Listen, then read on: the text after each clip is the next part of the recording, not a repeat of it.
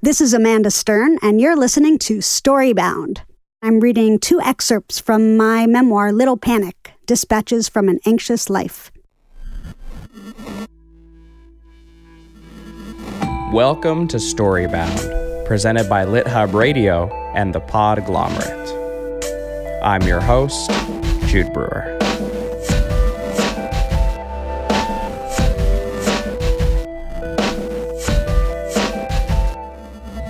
In just a little bit, you'll get to hear Amanda Stern read an excerpt from her memoir, Little Panic, with music by Haley Lynn.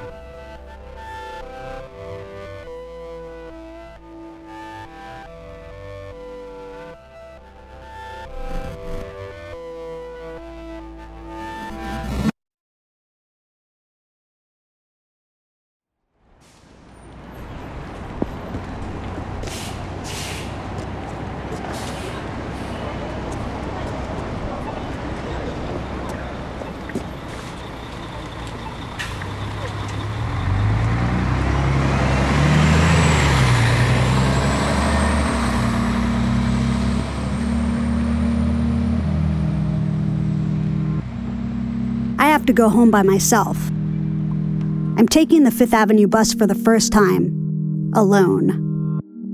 I know I'm old enough to do this. Eddie is 14 and he's been going to the East Village by himself, where bums set garbage cans on fire to get warm and cars are bombed out like there's a war on. But still, I'm afraid. I remind myself that I'm 12, twice as old now as Eitan was the morning he disappeared. But what if the person who took him waits at all the bus stops? The news a few weeks ago said a man was arrested for luring some boys into a drain pipe. They found pictures in the drain pipe of little boys who look like Eitan Pates. What if the drain pipe man is the person who took him? After they arrested him, they discovered he used to date Eitan's babysitter. What is wrong with babysitters? My mom drew me a map. A big box squares home, and the grid-like streets that make up the distance between 8th Street and home look very short. When I get off at 8th Street, I just have to follow the drawing. Even though it pulls up mere feet in front of me, I scramble onto the M15 before it can leave without me. Gratefully, I flash my bus pass. "You're going to 8th Street and 5th Avenue, right?" I ask, just to make absolutely sure. He nods, and I walk to the back where it's empty, worried because he didn't say yes.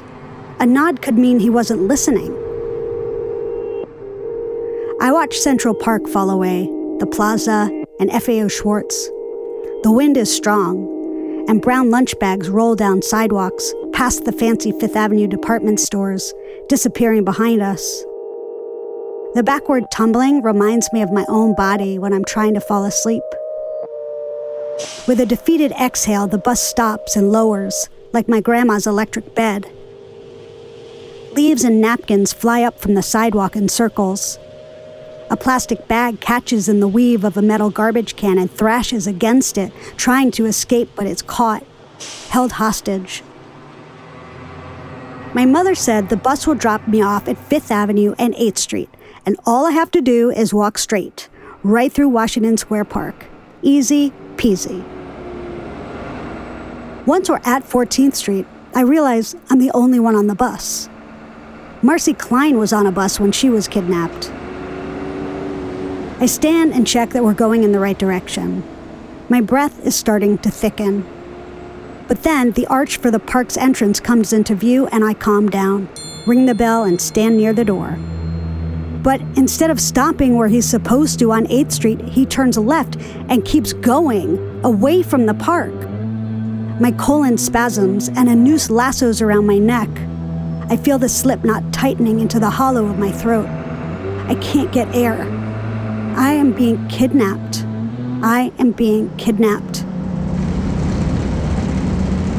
I start swallowing at the air to get some into my lungs, pulling whatever I can through my mouth and nostrils to keep me alive. Please let me off the bus. I will do anything you want. I will be nice to Holly. I will not think bad thoughts about other people. I will... Is he slowing down? He's slowing down. Oh, thank God, thank God, thank God. He stops, but the moment between stopping and opening the door feels like a lifetime, and I worry that he's changing his mind. And he's going to look in the rearview mirror, spit out an evil laugh, press the gas and steal me away. But then I hear the deep wheeze and the door accordions open. I fly out, entangled in relief and terror and having no idea where I am or how to get home. I don't know where the park is. I was paying attention only to being kidnapped, not to where the bus was going. The bus did something different from what my mom said it would do, and I can't adjust for that difference. I can stay true only to the directions as they are, and only from the place I'm supposed to be, not wherever I am. Maybe if I walk straight, I'll still hit the park. My mom is always right, so even though there was an error, she'll still be right. I walk straight, but the park does not appear, and the neighborhood starts feeling shady, and I become more lost. Now the fear that hit me blocks ago turns crippling. I turn and look behind me. What were buildings and sidewalks on my way here now look like shapes and textures. Windows are rectangles, two-dimensional drawings. I'm hit by an ominous, tumbling sense that I've fallen into some replica of reality, a world flattened into 2 dimensions. Colors are beige and muted and stretch into one another. As everything starts to double, I feel myself rise up above it all, vibrating. I'm lifting above the city like mist. All of a sudden, I know what's really going on. People are just game pieces being played on a city-sized board.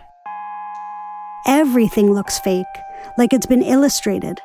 Even the bricks look drawn on. Roof shingles are rectangles darkened by charcoal. The cars look like paper cutouts, and cracks in the sidewalk are drawn on by chalk. Everything is a farce. Nothing is true. Abruptly, I've seen life for what it is. We are all objects without meaning. The meaning comes only from the giant invisible hands that are playing their game with us. You are listening to Storybound. And now for a short break.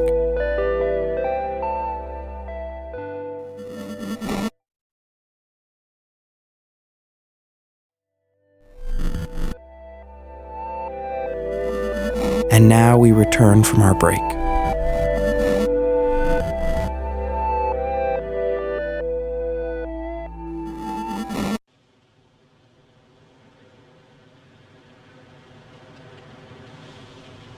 An early fall chill. Someone is lowering the sun, and immediately I know my entire family has gone on without me, not noticing I'm even missing. I imagine my family doing things they don't even do. Sitting around a campfire, laughing, reading aloud from a book, playing guitar, laughing at jokes, now that I'm gone. Kara's bracy grin, the boyish glint of Eddie's squinty laugh, the things I'll never see again. I walk fast toward the nearest store, determined to make them save me. The cool, sweeping mist of each big breath puffs and dragon blasts through the inside of me. They didn't have enough information to keep him in jail, so they let the drainpipe man go. Now I know that anyone who passes me could be the drainpipe man. Little kids dash zigzag in a burst down the street toward me. Little darting faces. Their carefree laughs, squinting eyes, uneven mouths, baby teeth, and crooked little chins look suddenly both ominous and in danger. I duck into Bolton's, where the women on staff wear white stockings and pleated blue skirts. I don't realize I'm crying until someone calls for tissues. They coddle me and give me a lollipop. When they talk baby talk, I realize they think I'm younger than I am. This is a common problem. Sometimes I wish I were still 9. Not the bad 9 where Melissa and Baba died, when Eitan disappeared, but the 9 where people tried to protect me from the real world. Usually when people do find out I'm older than they thought, they gasp in disbelief and I feel like apologizing. I'm not being who they expected me to be. When my mom rushes in, she thanks the women who work there, and I'm relieved she looks as worried as I feel. Out on the sidewalk, I expect her to ask someone where we are or hail a taxi, but instead, she walks down the block and there in front of us is the park. I don't understand. It was right there the entire time. I try to explain what the bus did and how hard I tried to follow her map. I wonder if your ambidexterity caused the problem, she says. It didn't, I say. I'll find you a tutor, she says, walking fast as we approach the park. I don't want a tutor. I just want someone to help me inside my body. If I can explain what happened, maybe she'll finally hear me, but I don't know the words. I got overwhelmed, I say.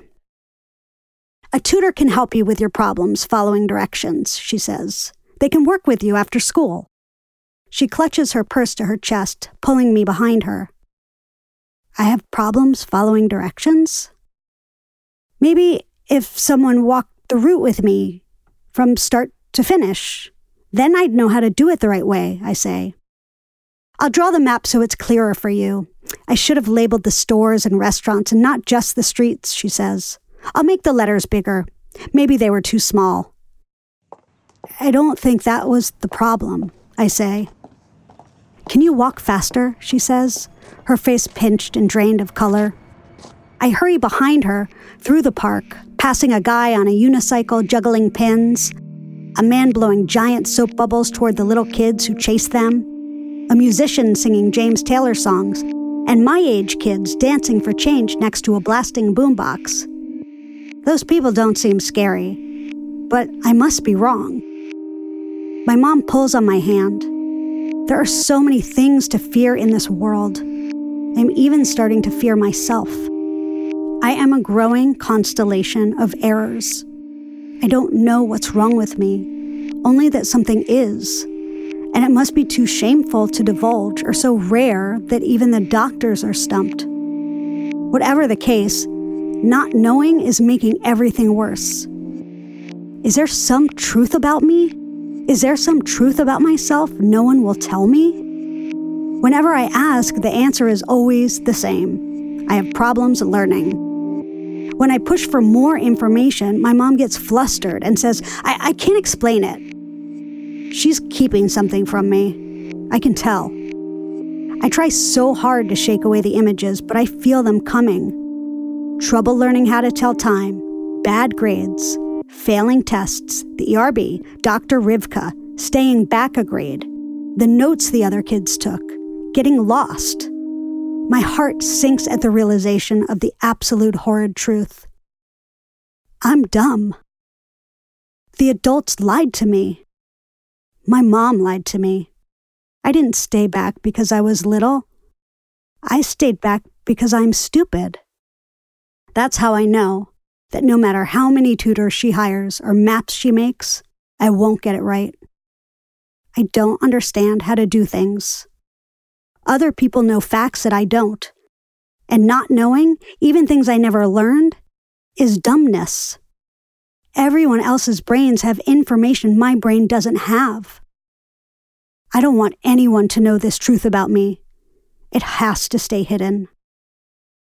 On top of being stupid, though, I know there's something else.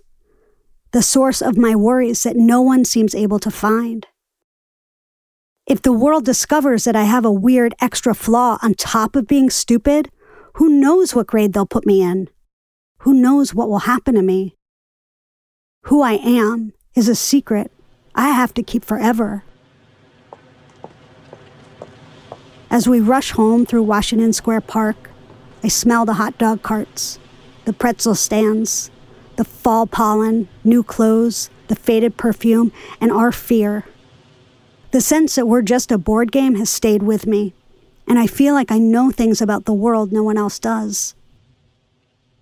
The map is crumpled up and grimy in my hand. I'm crushing the very streets I'm racing through, even home. Every smell cements this one terrifying experience inside me. And the truth about myself I now understand. From now on, all perfect New York City fall evenings will forever call up in me this specific terror and an exquisite sadness every September for the rest of my life.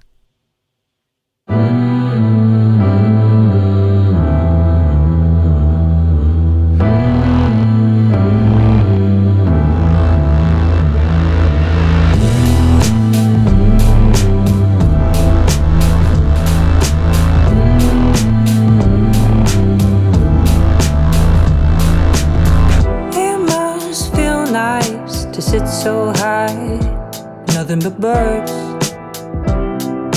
and blue skies. Build towers and backs and bones, king coming to claim the throne. Don't know the burden that you hold.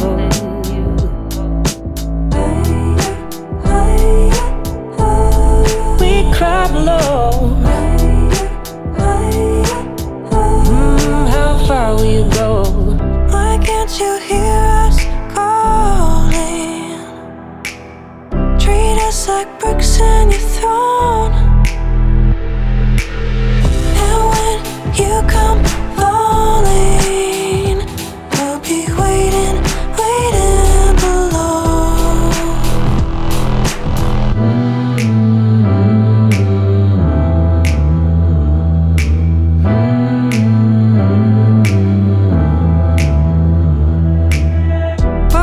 It's about time you quit these skies.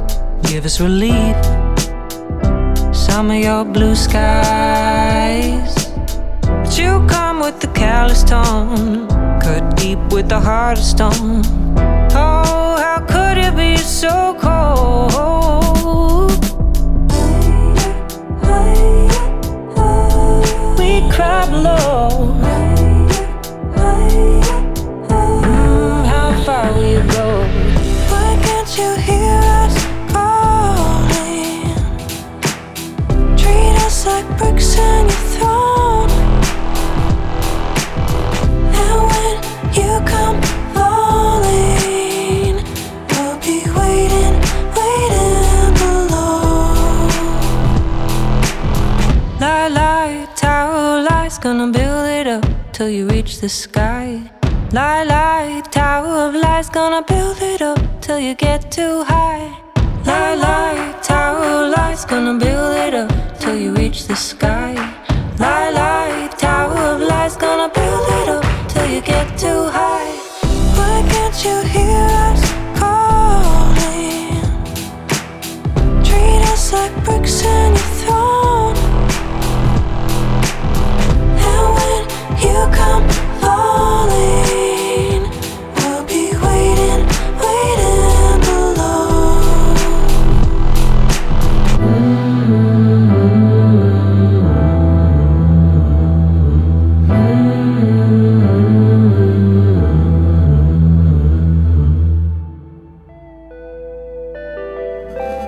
You are listening to Storybound. And now for a short break.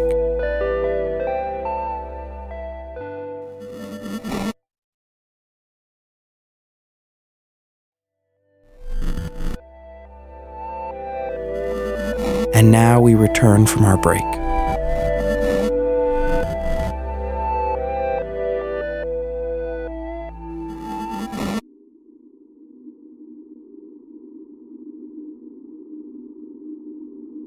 On McDougal Street, between Bleecker and Houston, a row of multicolored houses, dyed like Easter eggs, backs up to a matching row on Sullivan Street. In the middle is a secret garden, reachable only through the homes. Its cobblestone and grass stretch the length of the entire block.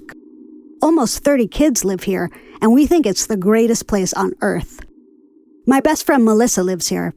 Bob Dylan used to live here too, but he's long gone, and besides, I don't even know who that is. Still, people ring our doorbell and ask for him all the time. I say, he moved away, now goodbye to you, home invader. On the street side, we have an extra wide stoop, which we share with our next door neighbor. At night, the local bums, Siggy and Sasquatch, turn the stairs into beds. Unlike normal stoops, ours lead up to the street, not down. sinking our house below the sidewalk. During the day, tourists duck down and peer through our kitchen window. We see their maps and wide, curious faces. 10 seconds later, our doorbell rings. Is this a restaurant? They crane their necks to look around me. Nope. I can tell they're trying to see into our secret garden, but I won't let them. What happens here? What happens here? What happens here? What happens here is a question that asks what we're hiding, as though being a family isn't good enough. I don't like disappointing people, so I say, I'm not allowed to tell, or you don't want to know. This way, they won't feel I failed them. They might be embarrassed by their question, but that's fine by me, since that's how I feel most of the time. Sometimes it's nice to have a break. Even when I want to lie and say, this is the headquarters of the members-only Evel Knievel fan club, or the Truant Officer School for Juvenile Delinquents. I don't, because then they'd want an explanation I don't have. People always expect right answers to their wrong questions. All that happens here is us, and we're not questions, and can't be answered. Who is it? Who is it? My mom, still in her nightgown, yells from her bedroom upstairs. I can tell from her voice she's talking on the phone. Beats me, I say, shutting the door on the tourists, shoving my 2 sucking fingers into my mouth and hurrying back to her. The secret garden is where I'm not erased. Some people think I'm funny. The adults call me a character. Outside of Melissa, my favorite garden friends are Marcel and Margot, and although adults are always smacking my hands out of my mouth whenever I bite my fingernails, I like everyone. Some people fight, but mainly we tromp in and out of one another's houses, sharing toys, food, and moms. When I'm not cursing or teaching other people how to curse, I speak with a fake Russian accent or pretend I'm an old-timey spy. Once I cut Marcel's hair with pinking shears. We climb trees, read books on the branches, and rope swing our way down. We tap dance on the sandbox cover, circle the entire garden on the low balance beam of bricks without touching the ground, play freeze tag, and have chestnut and bottle rocket wars. We build igloos and we ice skate when snow freezes over in wintertime. In the fall, I peel apart the helicopter wings and stick them on the end of my nose. We set up ramps and ride our big wheels like they're scooters and jump daredevil style from one to the other. On the jungle gym swing, we lay the seesaw across the canvas seat and stand a kid on each end while someone turns us round and round until the ropes are twirled, as tight as they can go. When you unspin, the colored houses, the trees and the fences, the sandbox and the cobblestone all swirl together, mixing up a fast new world in a brand new color. You can feel the air of that new world whoosh your face, and the tight sensations in your belly are from excitement nerves, not worry ones. I am always happy when my body remembers to feel things other than scared. There are garden rules and garden meetings and garden gossip and garden life. We're like a small town with traditions and holiday celebrations. On Halloween, we have a haunted house and our own parade with prizes. On Easter, we hunt for eggs in the bushes. On Digging Day, we plant grass and repaint the green benches and black gates. In winter, we have weekly Christmas caroling rehearsals in different living rooms. My mom throws her own Christmas party every year, even though we're Jewish. On the garden side, houses are sun-bleached and worn, the color of faded vegetables. Ivy covers only a couple of house faces, and a lucky few have their own balcony. I take pictures of everything to keep life permanent. Everyone shares the big garden, but the little garden is your own. Ours has a sour cherry tree. There's a cobblestone area for tables and chairs and a small rectangle of grass where you can plant flowers, if you like that sort of thing. Sometimes I set out a blanket in our little garden and bring snacks and a book and pretend the blanket is a raft and the grass is the ocean. I crank the crooked pole round and watch the awning open, imagining it's a sail. The dark green cover makes me feel safe. I shut my eyes and feel the raft bob over gentle waves and smell the salt water. In the middle of the ocean, I'm protected from the whole scary world. When I open my eyes, my house is still there. It never leaves me. When it rains, the maple leaves grow heavy and brush against the house like a bedtime back rub, taking care of us. It's a home sound, one that happens only here. In the mornings, we hear birds before humans. Light catches and holds in wide stripes on the wood-planked floors. Kara, Eddie, and I lie sleepily on a couch near the garden doors, listening to the country sounds in the middle of the city, letting the spill of the sun warm our faces. When I was a baby, we lived uptown with our mom and dad. Kara and Eddie remember that, but I don't. I only remember living here. I want to only ever live here, in my same house, always. The garden has legends like Dead Man Smith, who lives under the Lester's house and comes out only at night. But even with Dead Man Smith, it's not dangerous here. If time worked the way it does in the garden, I wouldn't have any problems telling it. When the high-pitched clamoring of small lungs first shrieks a hole in the weekday quiet, it's 3 p.m. The quick flick of the bell from Minnie Lester's wrist chiming Arthur and John to dinner is 6 p.m. When you wake up to voices and running, it's either the weekend or the summer. When I'm in the garden, I can always feel my mother. If I need her, I know where to find her. The brownstones protect us. Like uptown doormen, they guard us from murderers and intruders, keeping us safe inside our secret world. We're reminded of the outside only when the subway rolls its vibration under us. The world is scary on the street side of life. Even my mom thinks so. When people don't look right to her, she stiffens her body and rushes past. Her mouth set tight, her eyes propped wide and straight, holding back her blinks. When we walk through Washington Square Park, she clutches her purse to her chest, and she walks so fast, I have to run behind her to keep up. My dad tells us stories about people who go missing, and 3 days later, they find them dead. The news tells you what happens. The radio, too. People disappear without a trace and are found strangled in Boston. If you go on the subway, people push you onto the tracks and escape as the train splurts out your bloody guts. My mom's afraid of the subway, but Kara and Eddie still take it to school, even though they're only 11 and 9. When you're too famous, people come to your door and shoot you in the face. Who wants to grow up when there are so many ways to get killed?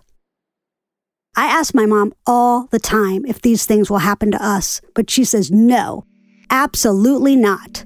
Things like that just don't happen to children, she says. That makes me feel better, but I still worry about what will happen to me when I grow up. My mom's a grown-up and she's afraid of the world too. I can tell. From my bedroom window through my rainbow decal, I watch the days unfold into evenings on McDougal Street. Legs bent under me, I study the street side of things.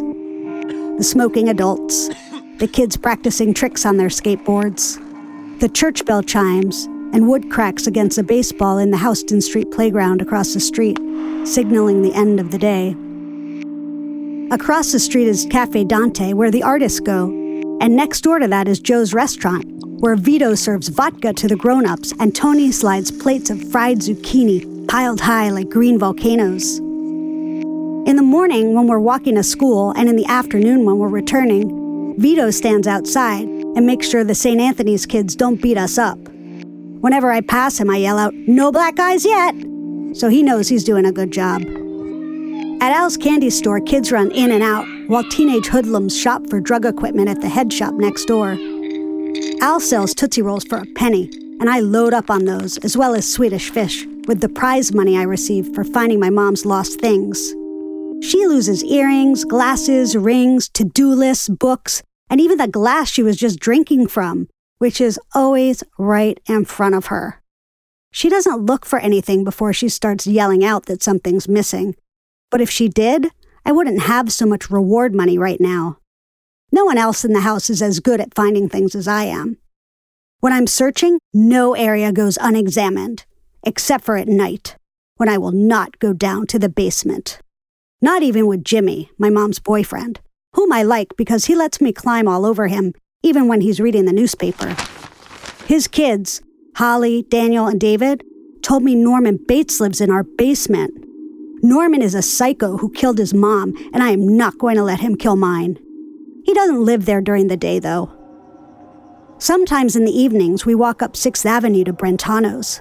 None of us wear shoes, including my mom. We walk around the village barefoot, and sometimes people look at us weird or yell, "Someone's gonna get hurt!" On special occasions, we go to Canton Restaurant on Division Street, where the owner Eileen orders things for us that aren't on the menu. Lettuce wraps, sautéed Chinese broccoli, and salt and pepper shrimp. We're allowed to have whatever we want, including sugar, and Eddie and I always order orange soda. Afterwards, we walk down the block to the Chinese arcade and pose like strongmen in the photo booth and feed dimes to the dancing chicken. Sometimes we go to Gus's Pickles on Delancey Street, where they let us stick our dirty fingers into the cloudy barrels and pull out a sour that's too heavy for just one hand. When we want a snack, we go to Balducci's, where we stand at the open-mouthed crates and pop raw vegetables into our mouths, one fast sugar snap pea after another. On the way home, Kara and Eddie walk together, trading secrets they don't share with me. They do it because I'm the youngest. When I'm left out, I feel erased. We pass Jimmy Alcatraz, who sits outside the Mafia store with the red curtain. "Hi, Jimmy Alcatraz!" We wave. Jimmy Alcatraz is the Mafia. He keeps our neighborhood protected.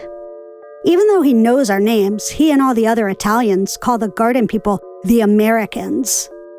A few buildings over in the late afternoon, old Italian women in their nightgowns call down to kids below and lower metal pails filled with grubby loose change and warm fistfuls of crumpled dollar bills. "See how many Lucy's these'll get me."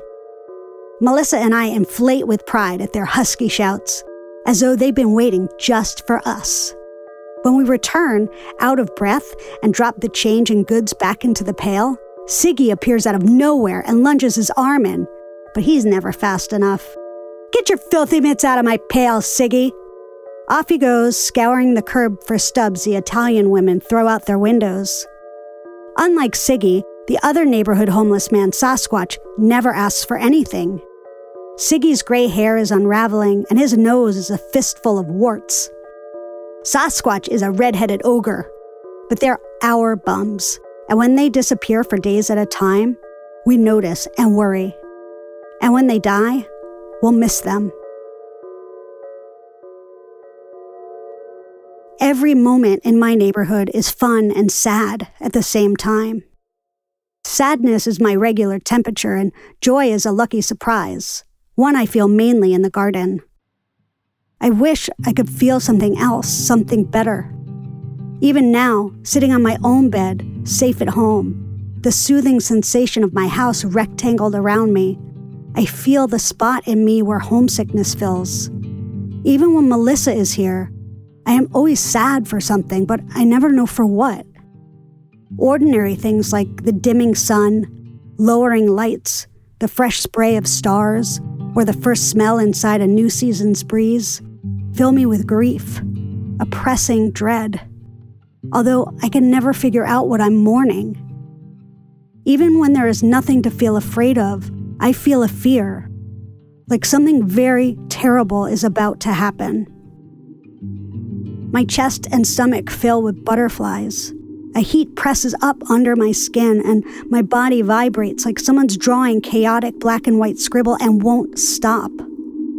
I feel like this almost all the time. I wish the sky, the timer that sets the world, that sets the days and hours and weeks, that sets you and everyone I know, didn't unset me. Every day when the sun starts to lower and the colors thicken the sky, my chest clogs. When the pink smears its sadness across the sun's cheek, that same pink sadness streaks in me. The church bells chime, 1, then 2, all the way to the chime of now. The clouds smell like smoke, firewood burning. The bells chime and the sun dies. It dies every day, and the chimes tell the whole world why. I want to feel safe, but I don't know how. One day, I'll have to live on the street side of life. On the garden side, we look after one another, making sure that all the children are here, that no one is missing or lost. We have each other's backs. I wish our secret garden were a real little town with its own bank and post office and school. Then maybe our father could live here, and I wouldn't have to leave my mother in order to visit him, in order to do anything. If only this were the entire world. If only the garden could hold us all.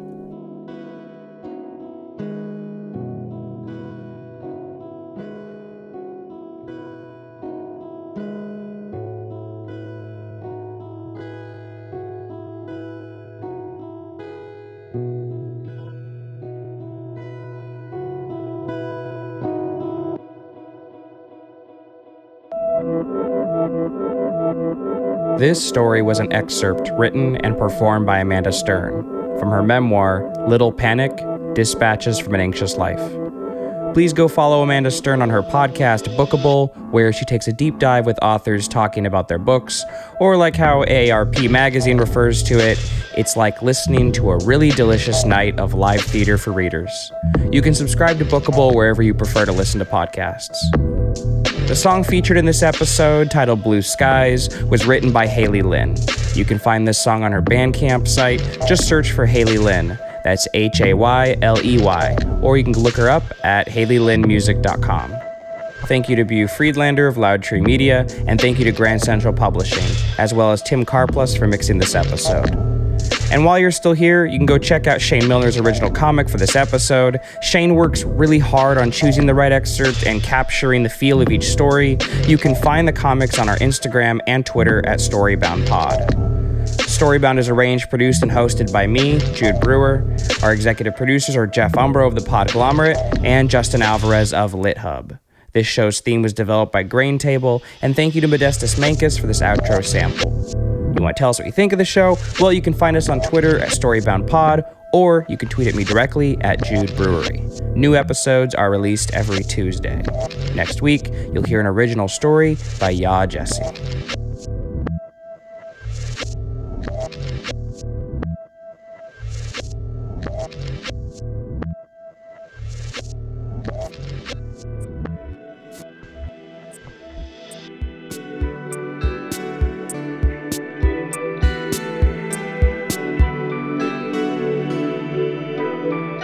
The Podglomerate, a sonic universe.